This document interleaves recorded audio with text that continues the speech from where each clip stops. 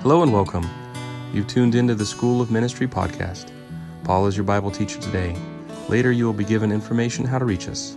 If you have questions you would like addressed, let us know. Feel free to contact us. Now enjoy the lesson.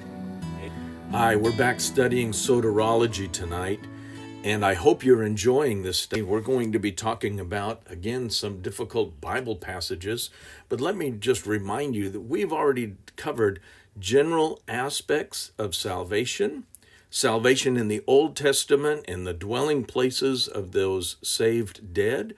There's quite a lot of discussion going on nowadays among some preachers on that. Election, that's another hot topic. And now we're talking about security of the believer. Is this something, your position in Christ, can it be turned down? Can it be lost? Is that something, and we're going to be examining that, looking at primarily two passages of scriptures that people often use to show that the believer can lose or walk away from his salvation. Then we'll get into something else that we find particular in missionary Baptist churches, and not only in us, but in some of the independent Baptist churches. There is something going on called New Lightism, and it relates to something our saints only in the church, and that we're going to be describing that and explaining all of that. Then we'll also get into what is baptism for? Is it essential for salvation? And what about the baptism for the dead? We're going to take a couple of weeks and look at that so that you can give an answer to people. And if you have questions, of course, and I say this every week, if you've got questions about difficult Bible passages, we want to know. We want to look at those, and we'll handle those as also in this time and in this passage. All right. You can ask the questions directly on Facebook or through email. Email the church at lmbc209@gmail.com, or you can send them to me at paul@landmarkstockton.com. The church's doctrinal statement on salvation says this, and you can find this on the website, landmarkstockton.com. If you go down to what we believe, you'll find this in all of the many, many scriptures.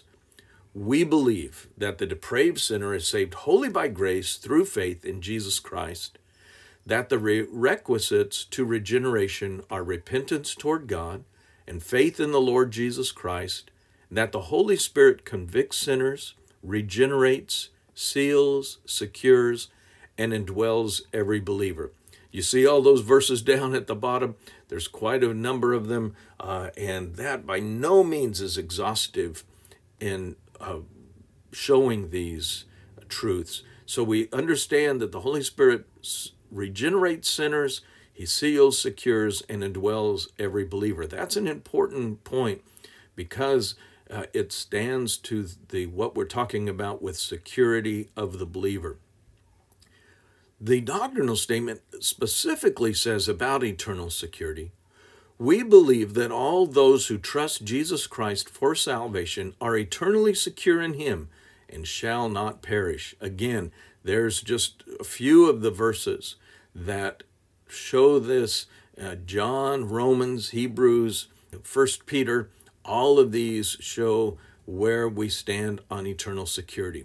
So let's get into this question about from Hebrews chapter 10. We're going to start with Hebrews chapter 6 and verses 4 through 6. For it is impossible for those who were once enlightened and have tasted the heavenly gift and have become partakers of the Holy Spirit and have tasted the good word of God and the powers of the age to come, if they fall away, to renew them again to repentance, since they crucify again for themselves the Son of God and put Him to an open shame. Many take this to say, look, they can fall away. So let's just consider, what is it that the Bible is speaking of here? And we'll ask the question, does the Bible teach the believer's eternal life is secure in Christ? That's our question. Now, we do talk about eternal life or everlasting life. Therefore, it has to carry, because it is eternal, it is everlasting, it must carry some level of security. Giving eternal life in the teachings of Jesus is a guarantee against perishing or condemnation in hell. And there's just a few of those places where Jesus specifically speaks on that topic. And so we'll just consider that what a person believes about the completed work of Christ will really determine their stand, and it will make a big difference in their theology. And as you know, I believe that what you believe about God will play out in a very practical sense. And what you believe about the Bible and what you believe about your stand of eternal security has a very practical aspect. If I believe that I have some part in my personal salvation, in other words, God saw something good in me and he saved me, or something happened that I cried out and I had some part in that, then I'm going to be insecure in my Christian walk, because if that's the case, then I can sin, I can fall, I'll do something to mess it up, and I'll step outside of God's love and outside of God's grace, and thereby lose my salvation. That's the wrong thinking. That's the wrong application of this. But the Bible does teach security of the believer. We find it in John chapter 17, where Jesus is speaking in the high priestly prayer. This is really the Lord's Prayer. This is where he identified that he will keep the believers, all of those that have come to him. He will keep them, he will preserve them. That was a part of his work. And of course, he completed that work in the death of the cross and his resurrection. He overcame death and hell. He overcame that condemnation. So since God has completed his work, and since the believer has life, that is an eternal life. So if the believer has eternal life, God's completed his work, how could God abdicate in any way a complete agreement and take away that salvation? Just think about that for just a moment. How is it that God would do something like that that does not match the nature of God, who God is? He will not take back what he has given. However, let's examine a little more fully in some of the scriptures, because Jesus used the idea in John chapter 10 that we are in the Father's hand, that we are in Christ's hand. And he emphasizes this to secure the position of every believer, that we could not be taken out of the Father's hand. We could not be removed from Jesus's hand. And then, of course, we have other verses that talk about the Holy Spirit indwelling us, the guarantee, the Holy Spirit now securing us. All of those deal with this very topic. Now let's examine the scriptures. We want to get into Hebrews chapter 6, verses 4 through 8 in particular. And so let's think about the context. Context always gives the meaning of the passage. And here, remember, the author is urging his audience. These were Jewish believers, Jewish Christians. They had left Judaism. And he's wanting them to go beyond the basic teachings. He was wanting them to go on and grow into maturity. He talked about that in the very beginning, chapter 9, that he's wanting us to grow and mature. And so we can see it talks about literally those acts that lead to death. It refers to dead works, and that's back from Hebrews 9:4. We're talking about under the Levitical law, the Levitical ritual. Those rituals were dead works. They did not affect anyone's salvation.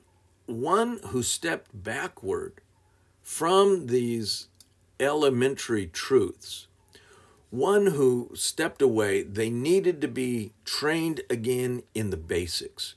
That's what the writer of Hebrews says in chapter 5. He's not wanting them to step back, but he's wanting them to grow to maturity. So think about if they returned to Judaism, it would only be a return to dead works. Why? Because they would have rejected the fundamental doctrines of the resurrection of the dead, the resurrection of Jesus, as well as the eternal judgment. Those are the issues. And so they've got to come back and deal with those basic truths, those elementary truths that we, of course, hold to, and that others that are in Christ, we all hold to those things. So if they were to abandon their Christian profession, fall away, verse 6 says, it would mean that they abandon these truths.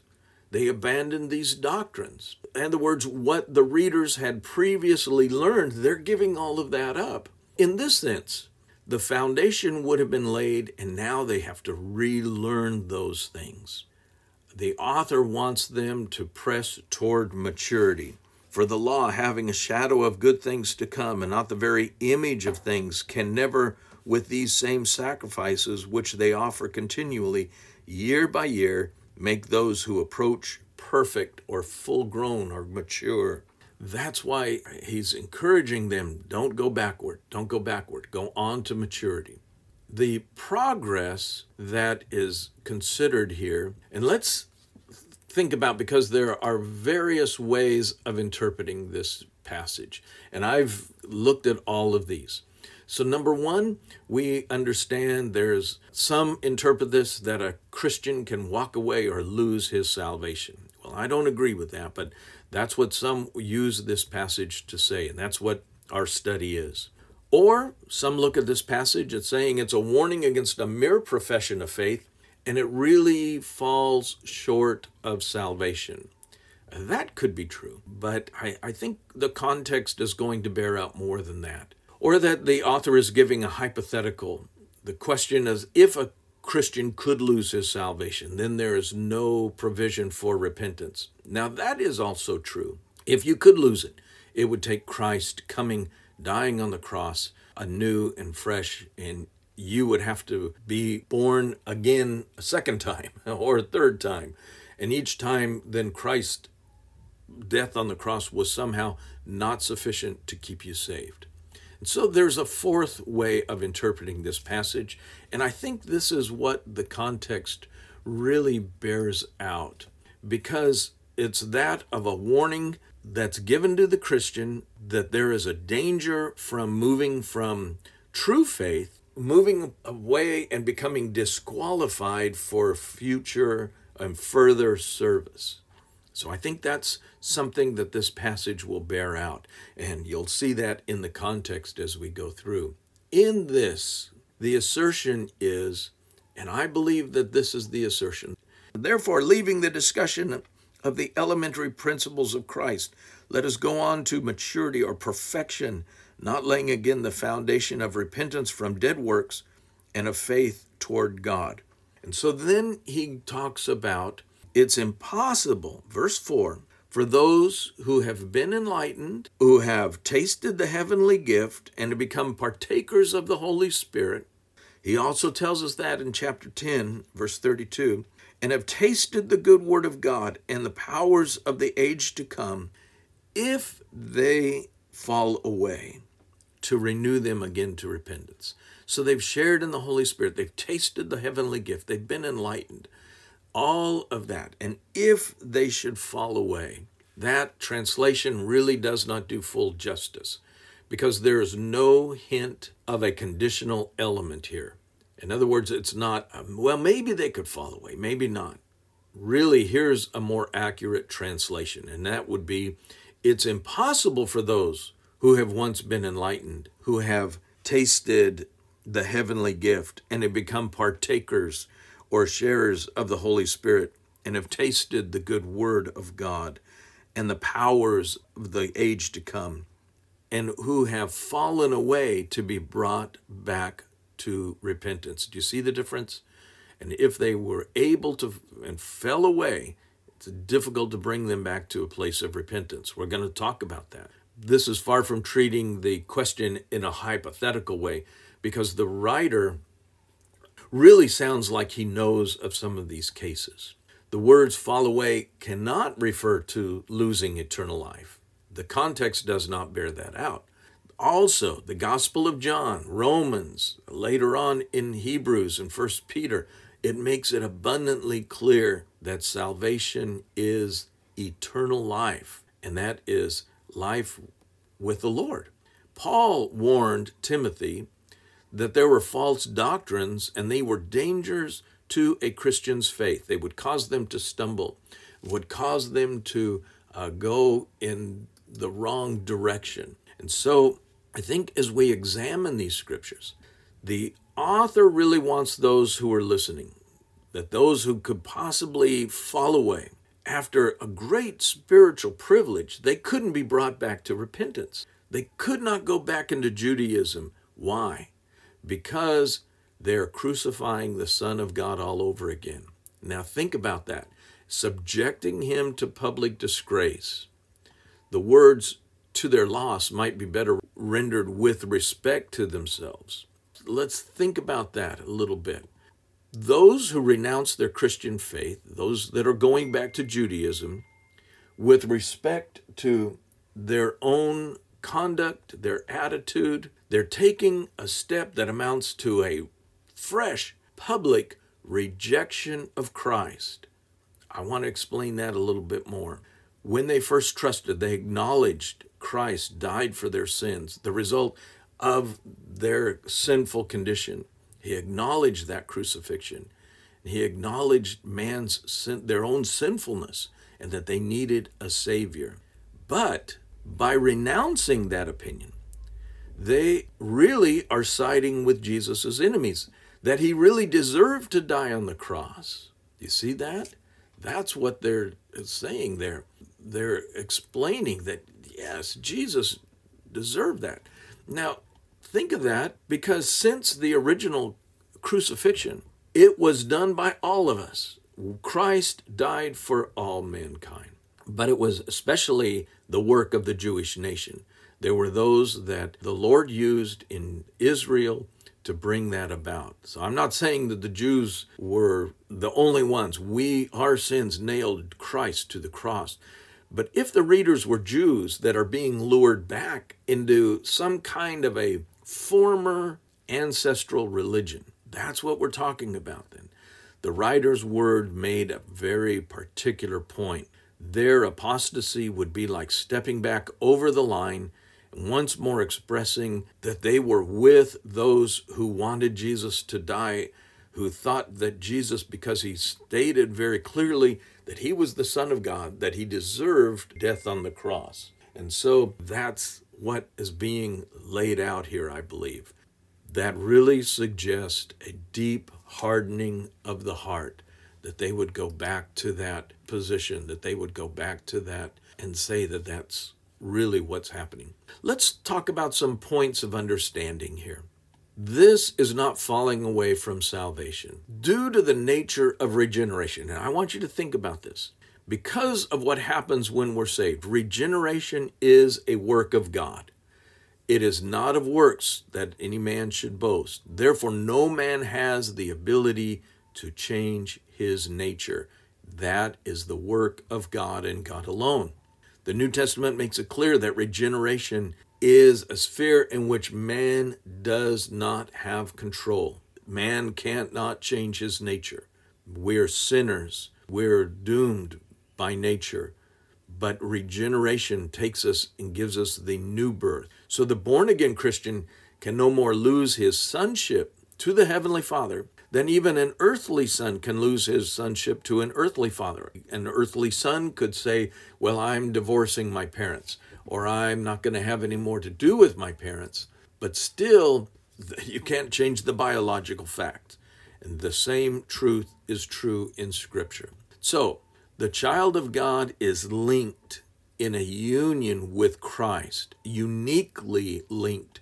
The work of God The New Testament teaches this is really an organic union where believers are in Christ. And as it says in 2 Peter 1 and 4, we have become partakers of the divine nature. Now, how can we walk away from that? How can we lose that? Well, once we're born again, we carry that new nature.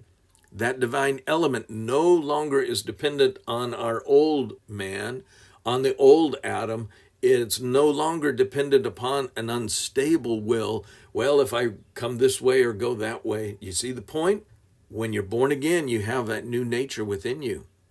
And that divine element, the Holy Spirit, now lives within you. You are not dependent on that old unstable will any longer.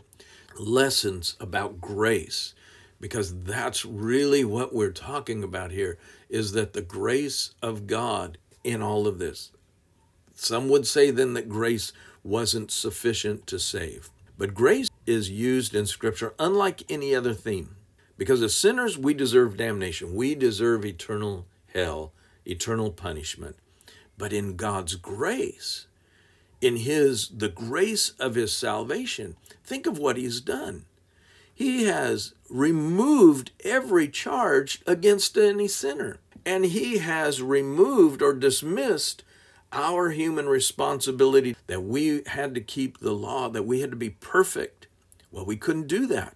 But Christ did, and he took our place, and he has removed our human responsibility. When we trust in Christ, then that grace is upon us. Grace is more than just love for the sinner. It's much, much more. It's much greater than just that God so loved the world that he gave his only begotten Son. His grace is greater even than that. It's absolutely free. We cannot merit it. It's bestowed. It's a free merit bestowed on the sinner. God has dealt with all sin through Christ. Think of that. All sin has been dealt with. Grace means that the sinner, all he has to do is receive God's forgiveness. All we have to do is come to him through faith by grace. We all have access by faith into this grace wherein we stand, Paul tells the church at Rome in Romans 5 and 2.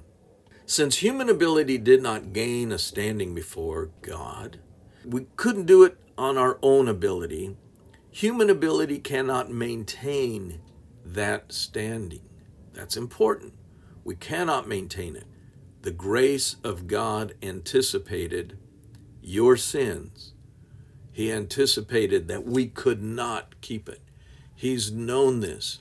It's not new or surprising. It's what we do does not surprise God. His grace anticipated that. He took care of your sins, past, present, future. Think about this. When Christ died, all of our sins were the future, and yet he died for you. He knows where we'll still fall. And we're going to deal with that because that is an argument that sometimes people say, well, then is security of the believer just a license to sin? No. God never encouraged sin. He disciplines us now as a father disciplines his child. Again, Hebrews talks about that. Other places in the New Testament speak of that he deals with us as children and he disciplines us. That's part of what we're going to see in the context of Hebrews 6. So security of the believer is not a license to sin. Many people that do not hold the security of the believer say that's the reason why. It just gives you a license to sin. But what does 1 John 1:9 say? That if we confess our sins, he is faithful and just to forgive us our sins. He demands our confession, our repentance. That is that turning away from sin and back to God. Think about some illustrations now, because the illustration is given in verse 8 that really make the author's point very clear. He begins to talk about the rain-soaked property, the rain-soaked land, that the earth drinks in the rain and bears herbs useful to those whom he has cultivated, it says. So the writer is comparing the spiritual privileges that we find in verses 4 and 5 now to the heavenly rain that's descending on the Christian life. But when it, verse 8, but if it bears thorns and briars, it is rejected and near to being cursed, whose end is to be burned. Now, some would take that. This land is about to be cursed and sent to everlasting fire, everlasting damnation. Is that what is happening here? The unproductive Christian life is going to bring the burning of the field. Remember, burning of the field cleared the weeds, the briars, the thorns, the thistles. It made it ready to be productive again. That's what the context is. Some have wrongly concluded this burning is related to hell. Nothing in the context speaks about that. Nothing suggests that. These Jewish Christians were in a position that the Apostle Paul spoke about to Timothy as those who have shipwrecked their faith. There are some that have just walked away, and how sad that is, but we probably have known people that way, that have walked away, and rather than growing into maturity, they have shipwrecked their faith. That was my point. He's saying grow and go into maturity. Don't step back. Don't step into a position where you will not be fruitful, because being unfruitful, God puts you in a place where he will bring about discipline. He'll have to destroy all the bad stuff that's in our lives, and God will do that. Let me tell you, he does not play around. Let's look at Hebrews 10 now. In Hebrews chapter 10, verses 26 through 29, some teach that this teaches that one may lose their salvation. It says, "For if we sin willfully after we have received the knowledge of the truth, there no longer remains a sacrifice for sins, but a certain fearful expectation of judgment and fiery indignation which will devour the adversaries. Anyone who has rejected Moses' law dies without mercy on the testimony of 2 or 3 witnesses. Of how much worse punishment do you suppose will he be thought worthy who has trampled the Son of God underfoot, counted the blood of the covenant by which he was sanctified a common thing, and insulted the Spirit of grace?" This is much of what we've talked about with Hebrews 6. The author here is talking about do not defect. Don't go back. Don't go back into Judaism. Don't go back into the old way. Most sin is deliberate. We choose. Sometimes there are sins of ignorance, but most of the times we choose sin. But the writer here was influenced by the Old Testament teaching from Numbers chapter 15, where there are sins of presumption that laid outside the sacrificial provisions of the law. Understand that stepping aside from the faith that was once given to the apostles would be such a willful act. For those who commit it, there's no sacrifice for sins left. What does that mean? It means that the cross of Christ, if it's renounced, there's no other sacrifice. You can't go back to the temple and start giving another sacrifice. You can't go back and offer a lamb. You can't offer pigeons or something else. There is no other sacrifice that will keep that apostate, from God's judgment, God's turning in their life. And so the Christian who abandons the confidence that he had at first, he puts himself on the side of God's enemy. And as the writer already said, is in effect crucifying the Son of God all over again and subjecting him to a public disgrace. You see, he's talking again about you can't go back.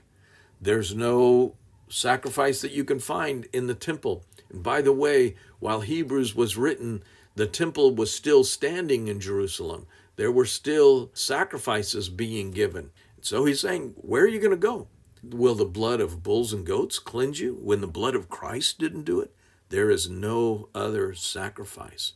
So the Christian that abandons his faith, there's nothing else that he can do. He's brought a public disgrace. And thinking of that, we understand security of the believer.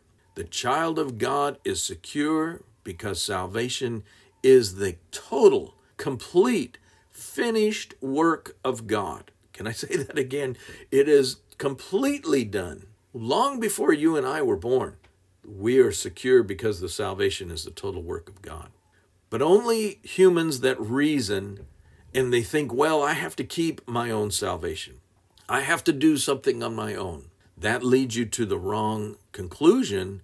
Then you could step away, that you could lose your salvation. The Bible teaches there is nothing that can remove us from the Father's hands, even ourselves. Romans chapter 8 speaks about that there is no height, nor depth, nor creatures. And by the way, nor creatures means you, me. There is nothing that can remove us from the love of God. So even we cannot walk away. Security of the believer is well taught, a truth from the Bible. It is not a license to sin. It doesn't just give us that thing that we can just go any way that we want. No, but it does let us know that we can stand firm in our position to God and that He loves you unconditionally on us because of His grace. I hope that's helped and made Hebrews a little more understandable, and you can just say we trust in our great God. Thank you for listening. We hope you've enjoyed the message. We trust you've been encouraged, challenged, or generally built up spiritually. If this lesson has sparked questions on this or other topics, please see our contact information in the description or email us at sclofministry@gmail.com. We look forward to hearing from you.